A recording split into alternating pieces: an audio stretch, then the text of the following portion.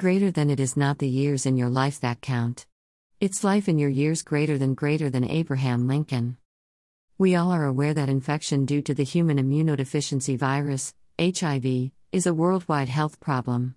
According to the World Health Organization (WHO), it is estimated that more than 40 million individuals are currently living with HIV infection, and numbers are increasing at a steady rate.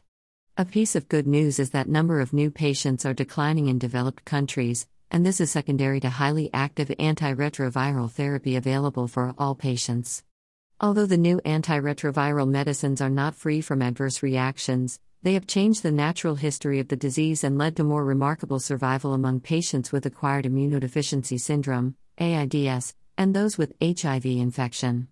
Thus, better survival, exposure to the same cardiovascular risk factors affecting the general population, and the side effects of antiretroviral drugs on the patient's metabolism, have increased the number of HIV patients referred for cardiac surgery.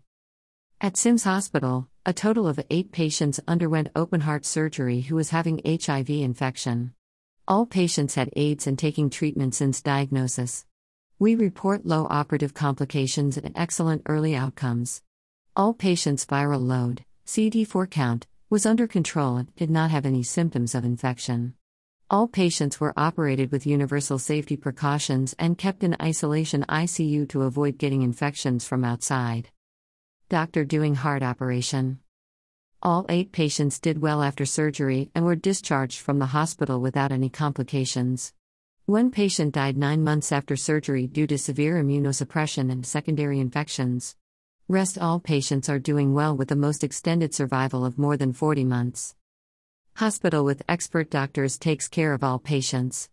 Caring with expertise, providing advice, discussing and encouraging to build confidence that treatment is the standard of the medical industry. The introduction of new antiretroviral therapies has resulted in a longer life expectancy and increased need for cardiac surgery in HIV patients.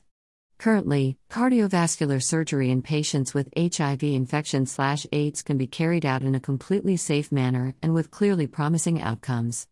Also, the long-term survival can extend more than 87% in these patients with the help of surgical teams' expertise.